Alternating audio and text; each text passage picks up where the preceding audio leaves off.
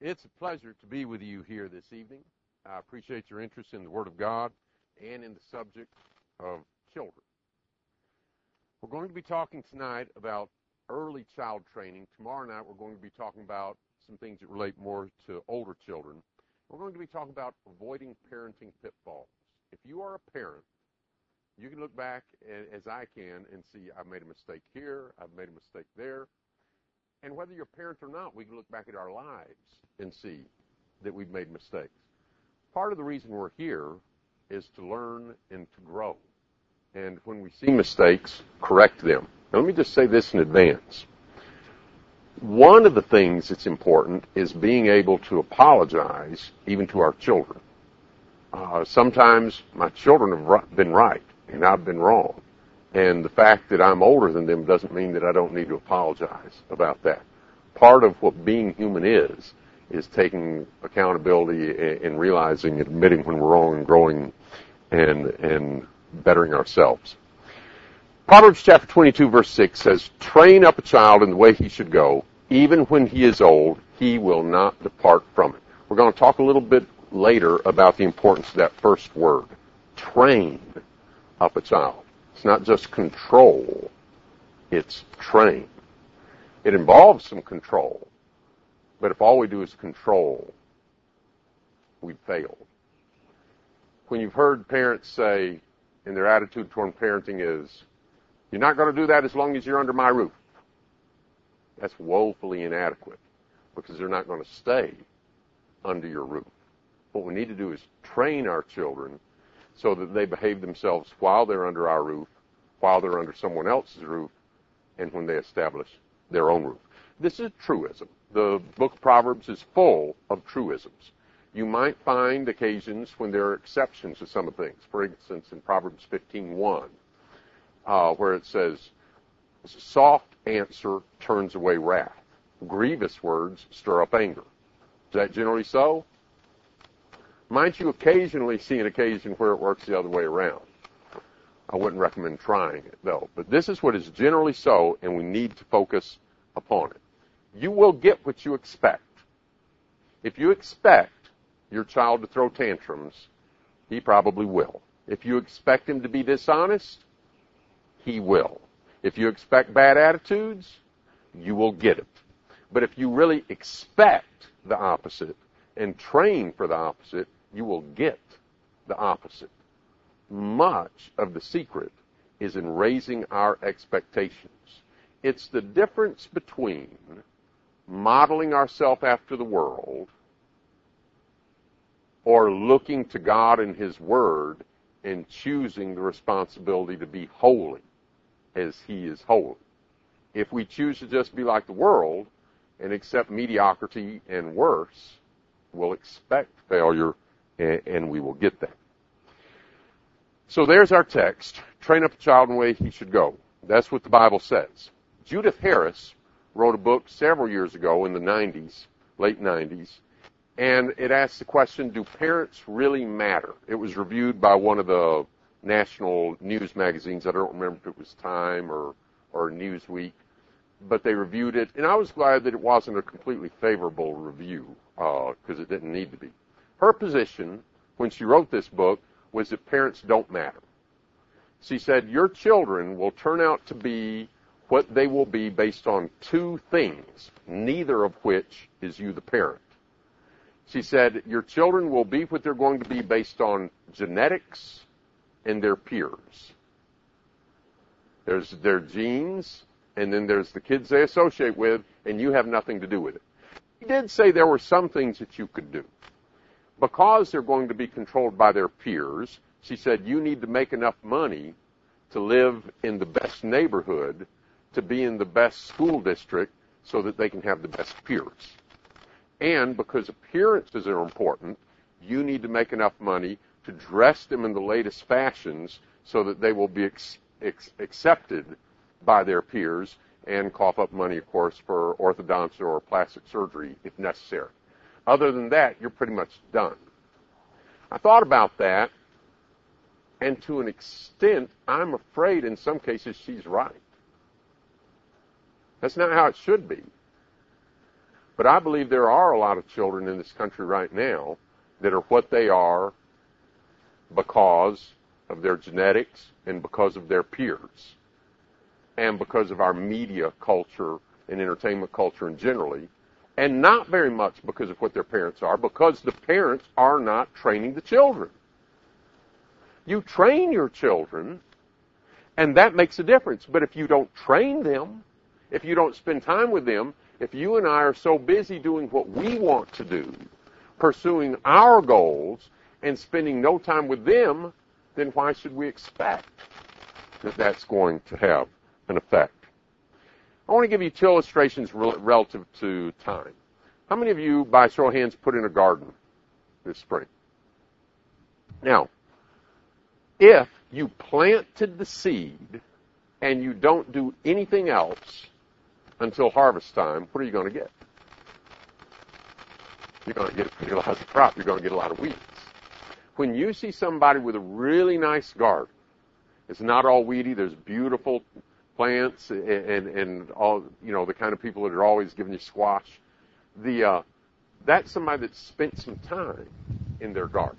There's a difference between just planting the seed and then 20 years later wondering what happened in tending that garden. Also, I want you to think about the difference between a cat and a bird. Turn with me to Deuteronomy chapter 6.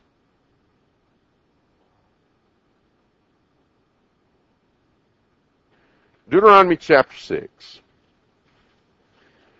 Right after the verse, remember when Jesus was asked what's the greatest commandment of all? This is the chapter that Jesus quoted from.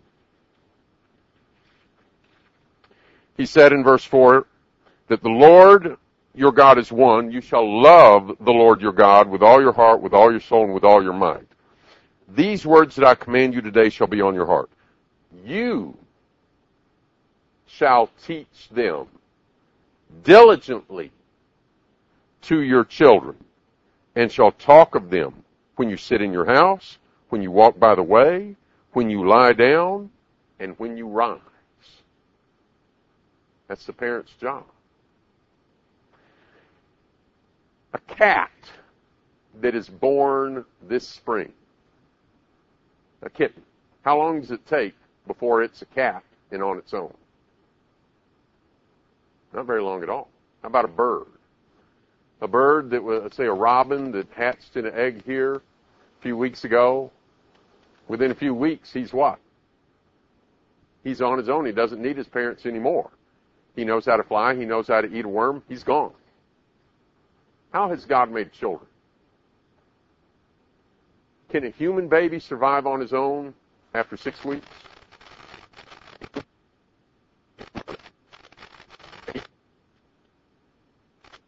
They're dependent on us for a very long time. That gives us time to train them, because a human being is a lot more complicated than a cat or a bird. We need to use that time. And unfortunately, for a lot of people in our culture, that time's not being used. It's being used for everything but child training.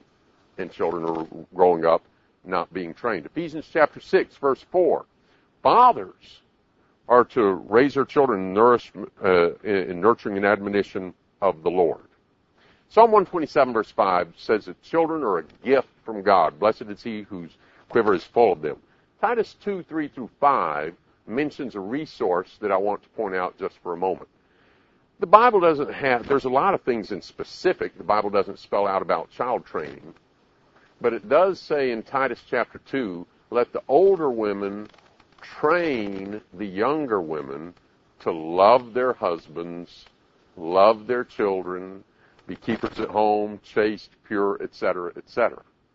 There's generational knowledge that's very valuable. If you're a young mother and you've had your first child and there's some things you don't know, and what should I do here?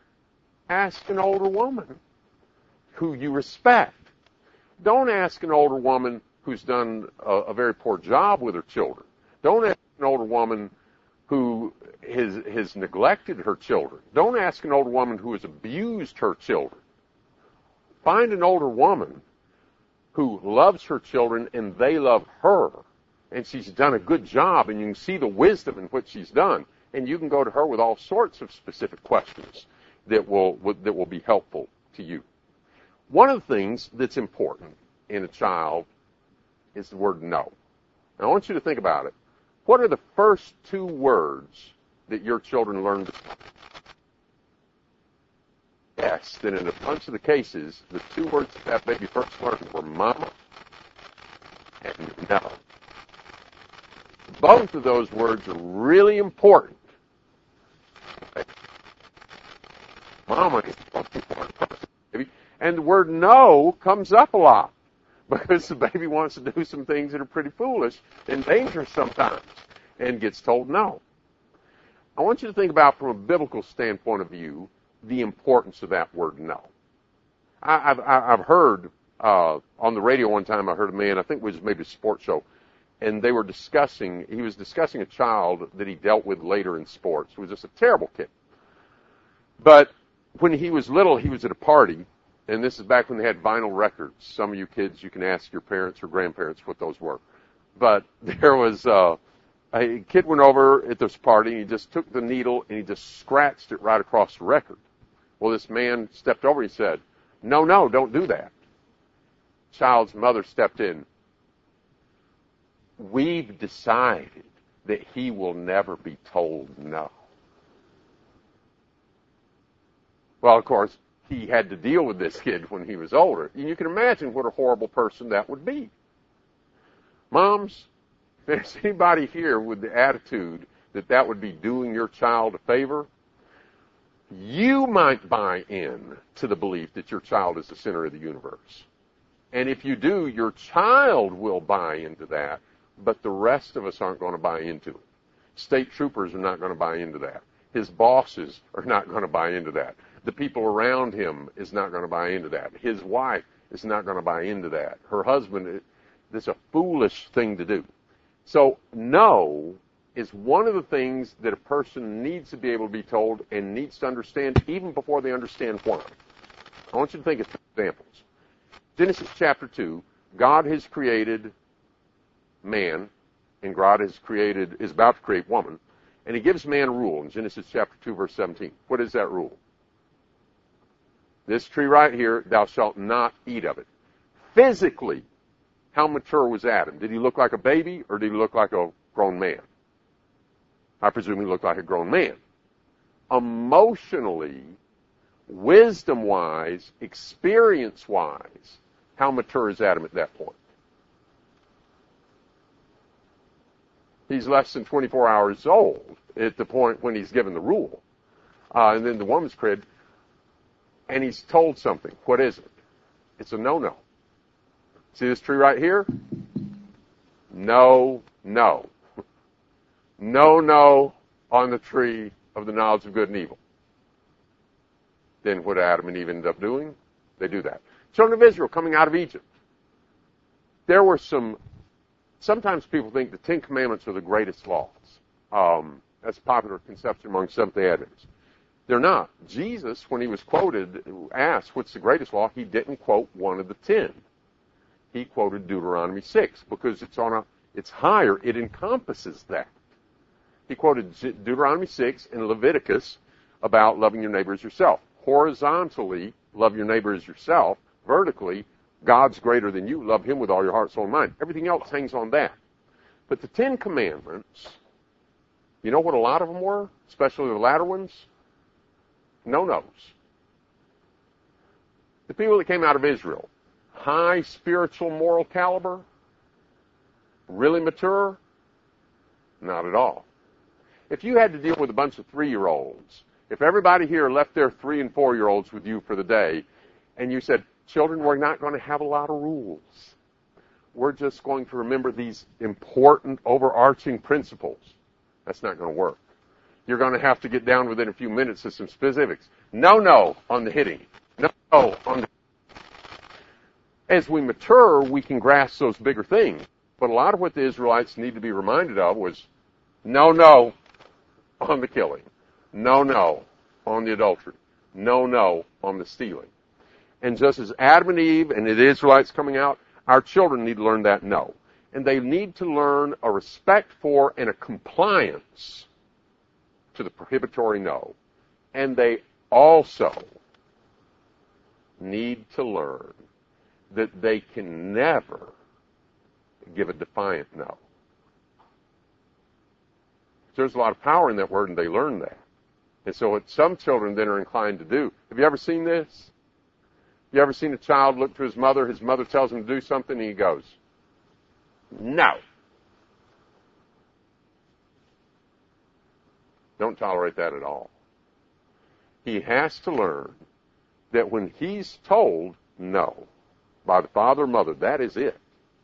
And he is not it is not his right to give a defiant no. Those are two different things. However, if you don't mean it, don't say it. Good parenting is not measured by how many times you say no. Mom, can I play in the street? No. Mom, can I have a rattlesnake? No. Mom, can I have fun? No. Mom, can I breathe in and out? No. That's not good parenting. There's a lot of things that need to be yes. There's a lot of things that can be yes after you've done this. There's some things that need to be no. I had a friend, and it was really frustrating. This was in Alabama. And I remember in high school, he wanted to slap his mother. This is really sad, moms, but this is true. He said, the only reason I don't just smack my mother, slap her, and that's how much he despised her. He said, because I know what would happen when my dad got home. And that's just sad. The Bible says, honor your father and mother. That was a horrible attitude that he had at the time. But she contributed to that horrible attitude, because she would be, no, no, no. And then he would argue and argue and argue, no, no. And he'd argue and argue, and eventually, well, and then, okay. Don't do that. Let your yea be yea, let your nay be nay. Listen, I mean, there might be some occasion where you get some more information and say, oh, I didn't realize this in that case. But if you establish a precedent where you're just always saying no, and then they, argue and argue and argue till you give in, that's detrimental to the child and the whole concept of authority. Don't do that. Teach them to obey no. That's an important foundation for early training.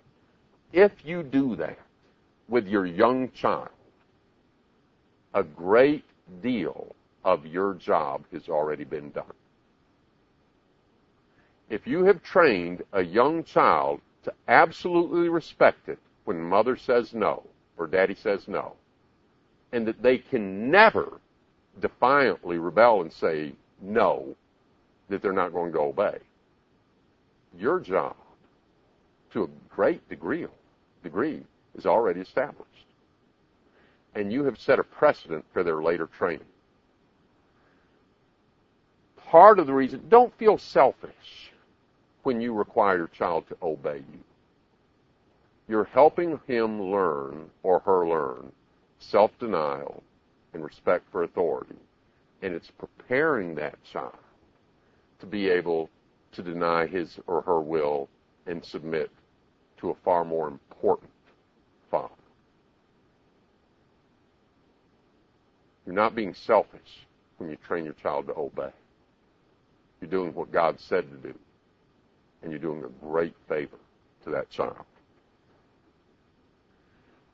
We're going to start talking about some specific pitfalls here, and we're going to move through these very quickly. If there's some questions about them later, we can go back and talk about them. I may tell a story or two about a few of my kids.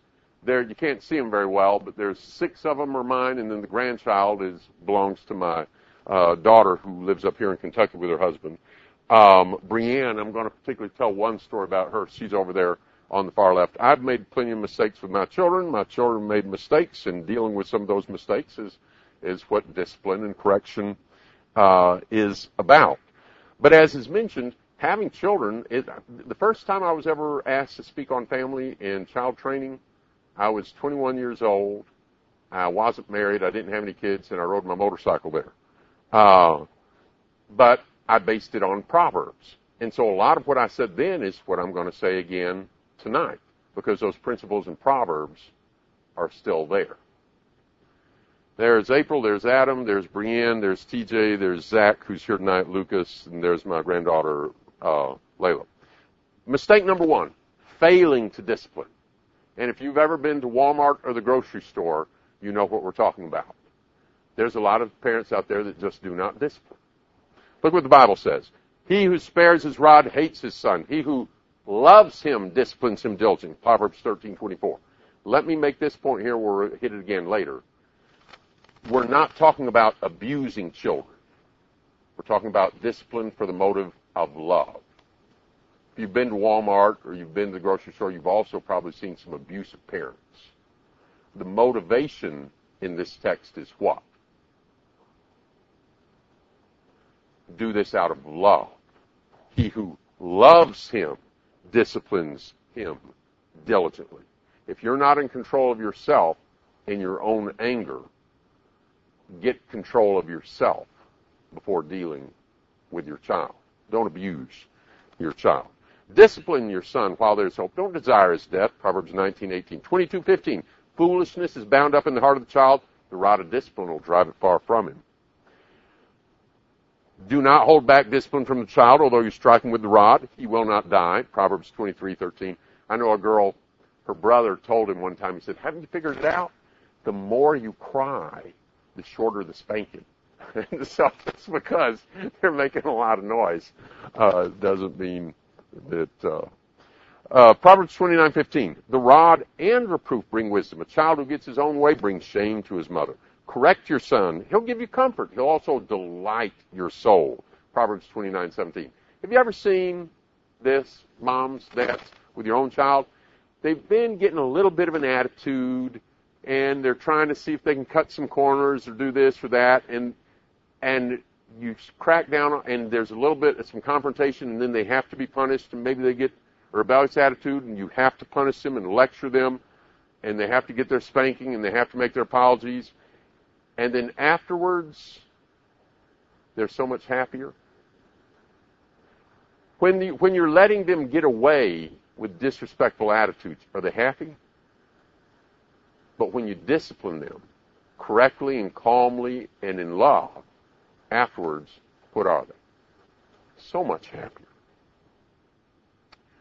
Romans chapter 12 tells us, don't be conformed to this world, but be transformed. We've got too many people listening to the standards of the world instead of the Word. I'm not going to take time to give some examples here. You've all seen this. But I will give one. I remember one 4-year-old whose parents, one of them had read a book saying, don't discipline your child, let them do what they want, etc. It was a miserable situation. I lived near this family. And one day, and this is sad, 4 is about my favorite age. I just love 4-year-olds. How can you not enjoy, a well-trained 4-year-old, a happy 4-year-old?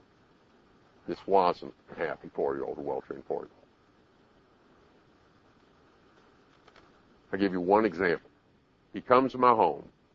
He opens the door. He stands there.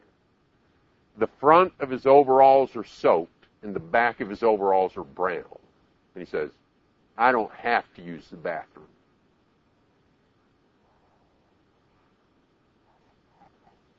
That's another form of child abuse. Refusing to discipline and train a child.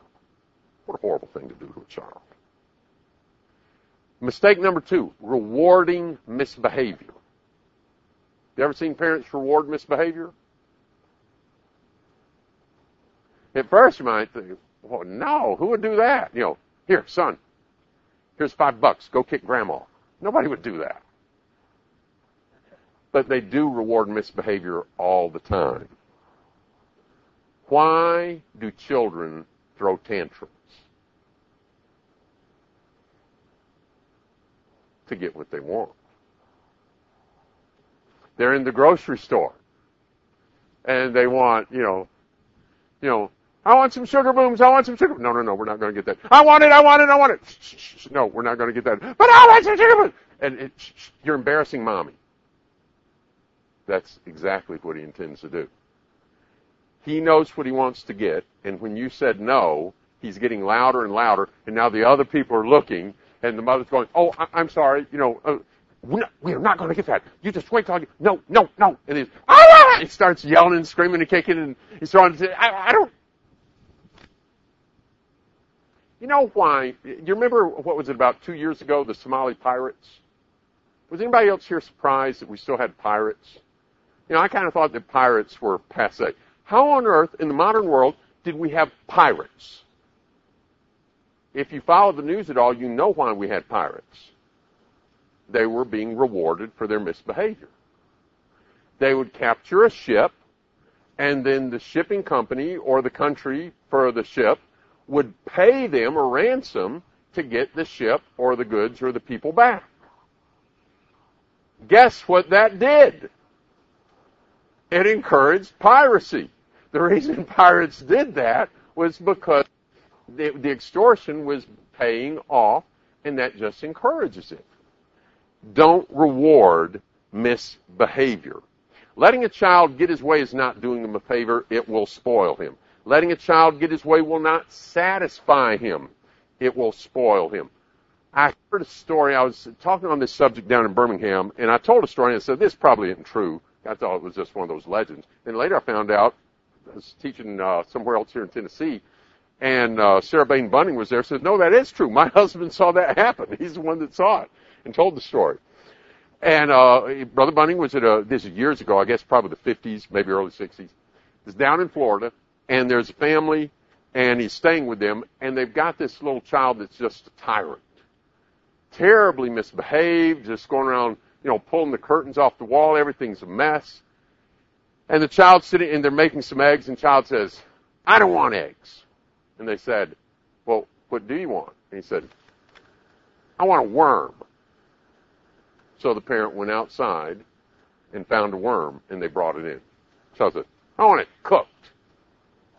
So they put it in the skillet, and they cooked the worm. Then he said, I want it cut in half, maybe was the next stage. And they said, I want you to eat half. And then the parent ate their half of the worm. And then the child decided he didn't want his or hers.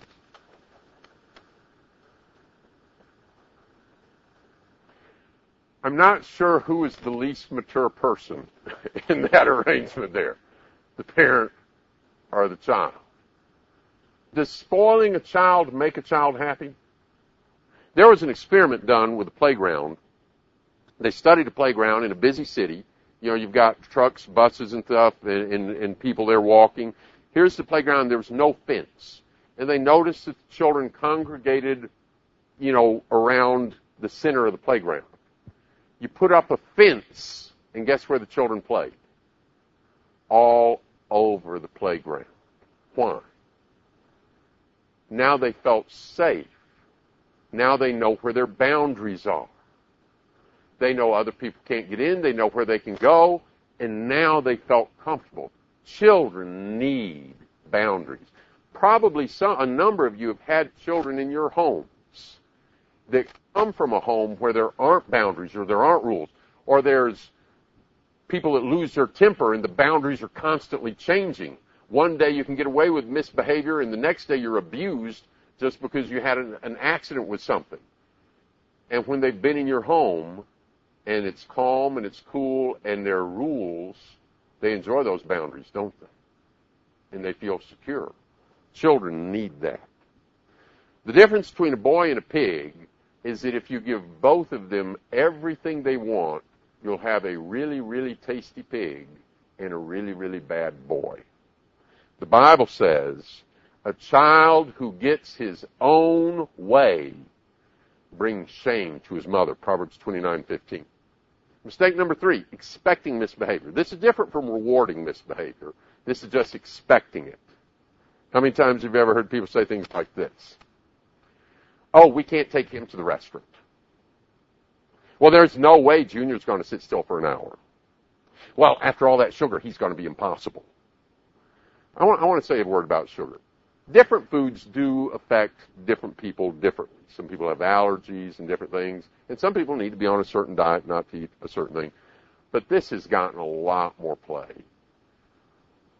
For one thing, who hears mom say, oh, after that, all that sugar, no way will I be able to control it?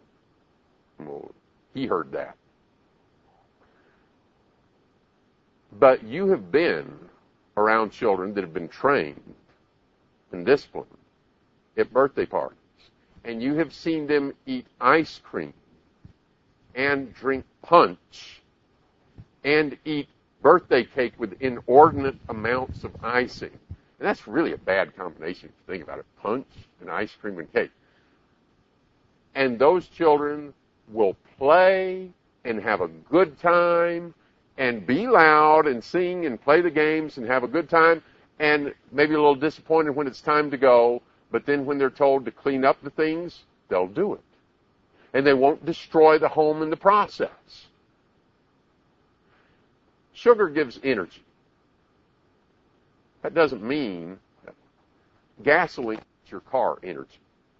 You don't go down here to the Shell station and then go down Main Street at 100 miles an hour and an officer pulls you over and says, you're going home. Well, after all that gasoline, that doesn't mean there's not a responsibility to control our behavior. And if a particular child also has a sensitivity or an allergy in something, then a smart person, a parent, is going to realize that. But I'm talking about this attitude of just neglecting training and attributing everything to everything else. Oh, I'll never get him to eat that. Sorry, my son's not much of a sharer. It's not your job to see all these things wrong with your child and then assume that's the way it's going to be. It's your job to train him, to train her. That's our job. Foolishness is bound up in the heart of the child. The rod of discipline will drive it far from it. Number 4, failing to be consistent. And this is a big one. And for all you parents out there, we know this is a big one. This is a challenge. The Bible says, he who spares his rod hates his son. He who loves him disciplines him how? Diligently. Not disciplines him when he has time. Disciplines him when he's in the mood to discipline him. Disciplines him when other people see it. Have you ever seen those moms that say that? Oh, I don't know why he's acting this way. He never does this at home. Don't just discipline when other people are looking. He who loves a child disciplines him diligently. A lot of child psychiatrists don't know what they're talking about. I was lecturing on this in Maryland, and one sister brought a friend whose husband is a child psychologist. He's one of the ones that I guess the government sent out to one of the schools. When you remember that rash of school shootings we had some years ago, he was sent to one of those schools to deal with the kids after that because he's a child psychologist. She knows the family. He's got one child that's in complete rebellion, horrible relationship between her and her father, dressed in, black, all goth, all that kind of thing. Just because somebody has a diploma about child psychology doesn't mean much at all. But one article I read was really pretty good. It said, children are like little gamblers. They will play the odds. I don't know if you have the lottery in Tennessee or not, but in Pennsylvania does, and I asked the fellow at the gas station down at the end of the street, these people that come in here and play the lottery, how much will they spend on lottery tickets? He said like $50 a week. $50 a week. Why do you think they do that? This week, somebody in my town's going in there spending $50 this week on lottery tickets. Why? Do they really, really think that this week they're going to win big? But they know they might. And so they keep doing it and keep doing it and keep doing it. And when children think it might pay off to misbehave, they'll keep doing it. You know what would stop lottery sales in Pennsylvania? The odds are already against you. I mean, if you just do the math, somebody said that the lottery is a tax for people that don't understand math. I think it's about right. But if you change it from not likely to absolutely not, it would change. If the state of Pennsylvania announced we got budget shortcuts, from now on, nobody gets any payments at all. Zero. You don't win $23 million, you don't win $1,000, you don't win $1. But you can still scratch off the numbers. How many lottery tickets would be sold? Because it changed. You know when children start obeying? when they find out the lottery is closed.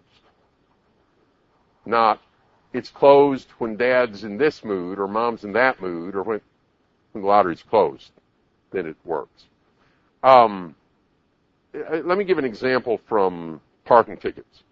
Do you have an area here in town, a historic area maybe where there's no parking? Boston, Massachusetts, a very old city, very narrow streets, tourist city, a lot of important historical sites, lots of places where you can't park. Washington, D.C., they'll move your car. I mean, a place where it's legal to park at one time of day, a few hours later, it's not, and they'll just move your car. What would it work like if a town had a no parking area, and instead of enforcing it, it worked like this? The sign said no parking, and everybody knows the system. It works like this. If you park there, after 10 minutes, you will get a ticket that says, I asked you not to park here. After 20 minutes, you'll get another ticket that said, did you hear me? I asked you not to park here. After 30 minutes, you'll get another ticket that says, I really mean it, don't park here. Then after 40 minutes, you get a yellow ticket that says, don't make me tell you again. Then an orange one that says, I'm going to start counting to 10. And after an hour, okay, you get it, here's your parking ticket, $50. What would that area look like? You know what it would look like. It would be full of cars parked there with green and blue and yellow and orange tickets all over there. I was talking about this over in Nebraska, and a fellow talked about an occasion he remembered. The little girl, a little 4-year-old girl, I think her name was Emmy Elizabeth, was upstairs, and the mother was downstairs, and she calls her, Emily, come here. And she just keeps playing. Emily, come here. She keeps playing. And finally she goes, Emily Elizabeth, middle name, come here. And the aunt said, Emily, don't you hear your mother? And she goes, she'll call me 3 more times. Be consistent. Number 5, thinking, I don't have time. You know what? God gave you a lot of time.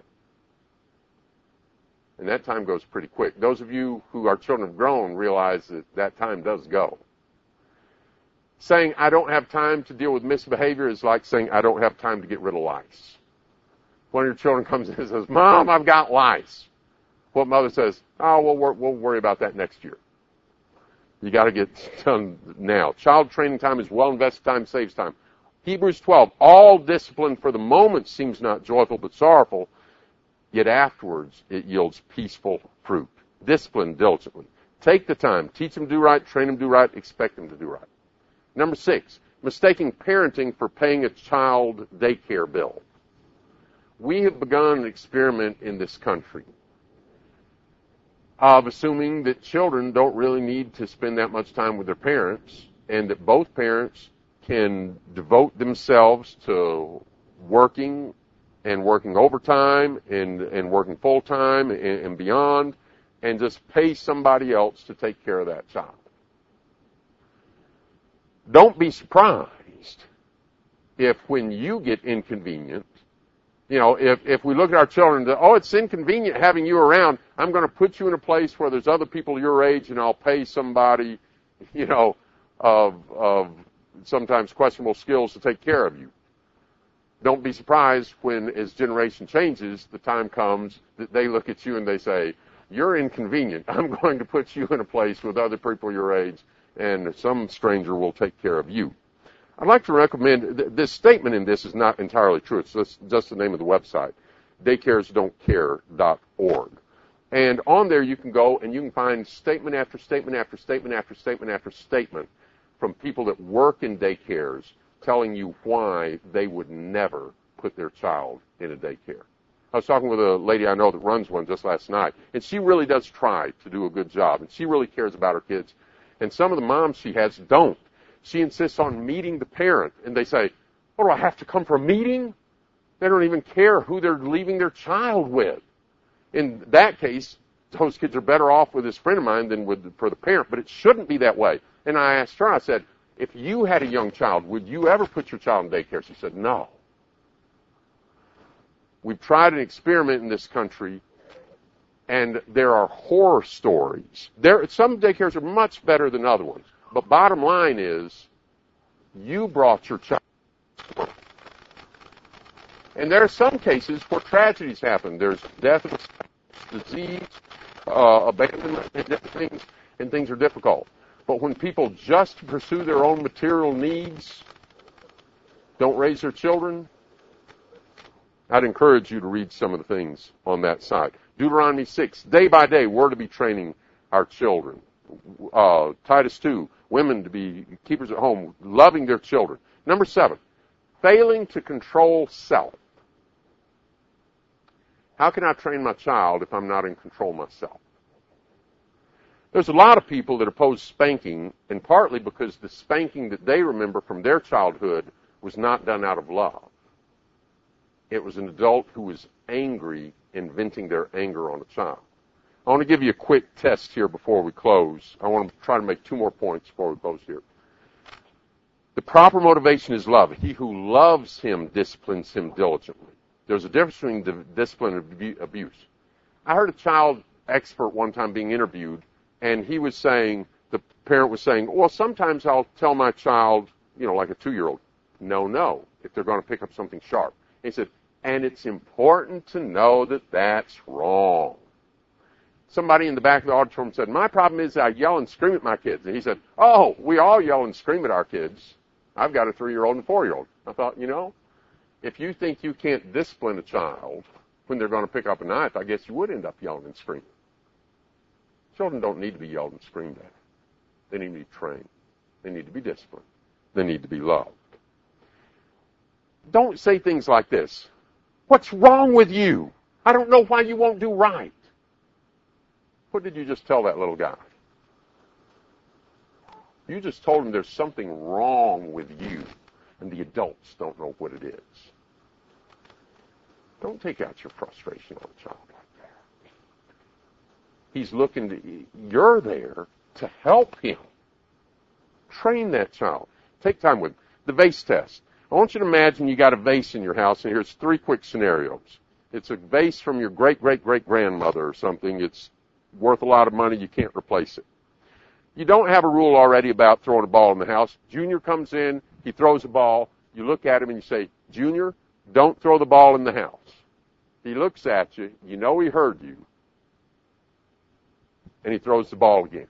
What do? Here's 2 different scenarios. He looks at you. He throws the ball again and catches it.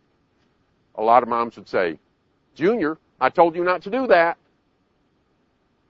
Let's change it. He looks at you, throws the ball, it ricochets off the mantle, shatters the vase. Now does mom say, I told you not to do that? No, now mom goes ballistic.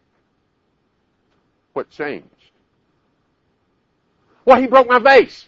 There's something in that room worth more than that vase, and that's the soul of your child.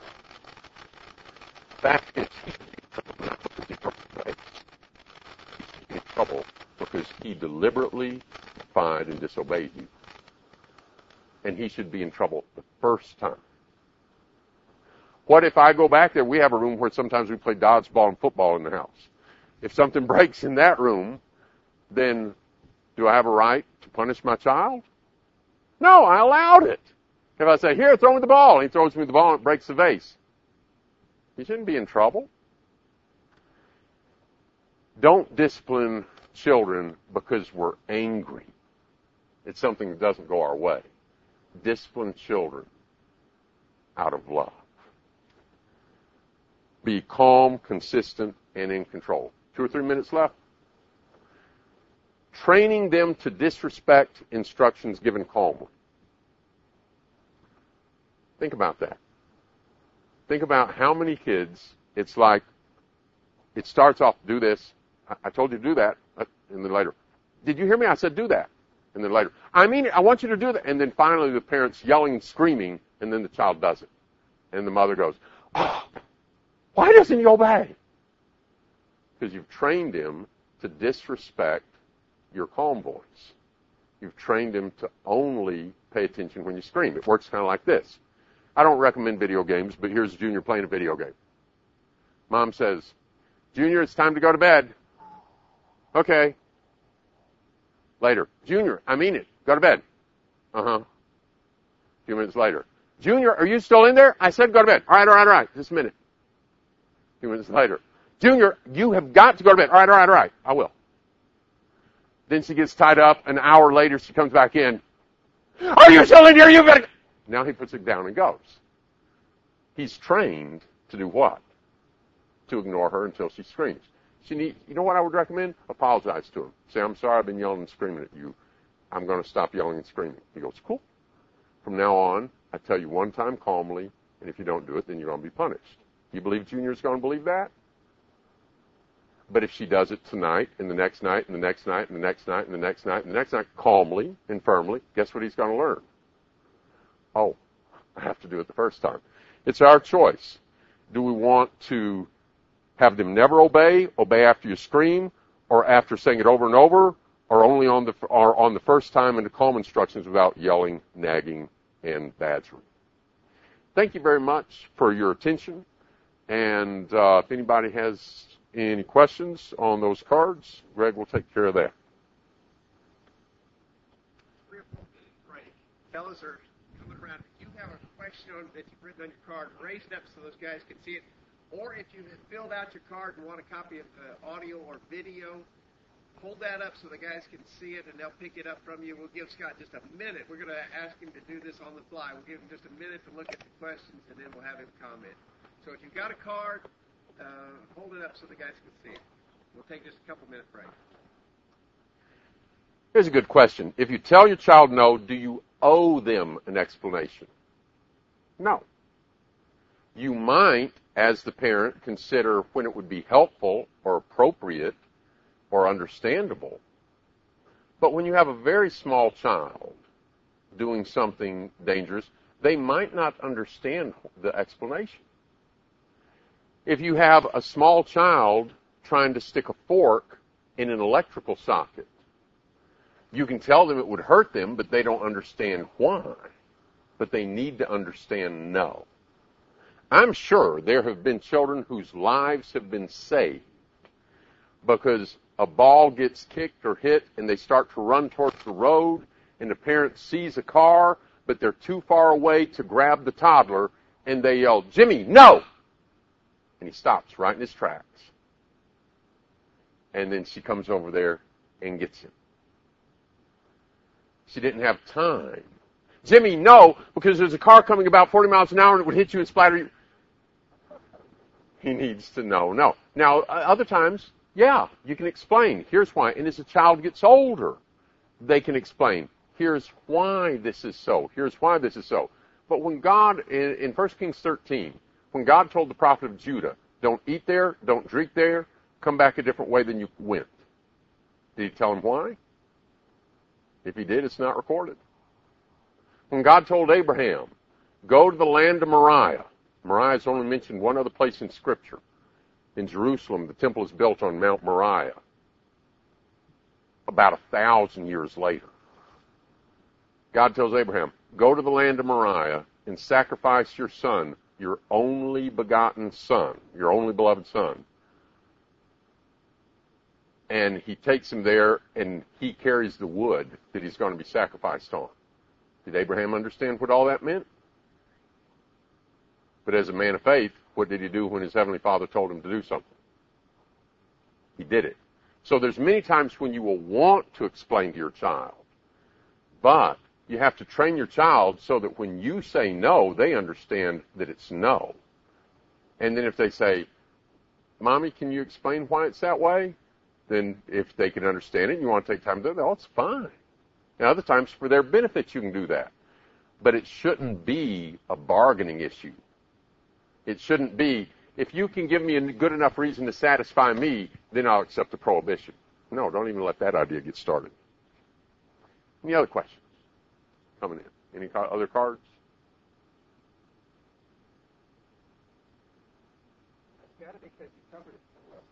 Well, I don't know that that's why, but it's, thank you for your attention. Thanks, everybody, for coming. We've got a lot of ministers that you got to hear this one. We got something like 40 kids from high school age and under at College View. This is one of them. Some of them are mine, my grandkids. And so we need a lot of instruction from the Word of God about properly raising these children. It's such an important job. It can't be rated in degree of importance. Nothing is more important than that. And so these lessons are important. Scott, tomorrow night's going to be about older child rearing and some of the pitfalls of when the kids get older. That's important too, really important. We want you to come back. We're going to do the same thing tomorrow night, Lord willing, 7 o'clock here. Bring your lawn chair, bring your Bible, tell other people. We'd like to see even more folks come. Thanks to you who are visiting. Some have driven a good ways to be with us tonight. We appreciate you very much. Remember, it's not too late. If you'd like to get a copy of the audio or the video, sign a card. Tell us what you want. We'll try to get to you as quick as we can. Thanks for being here tonight. We're going to be dismissed with a word of prayer. We're going to ask Gordon Meade to come and lead us in prayer. We'll be dismissed at the end of the prayer.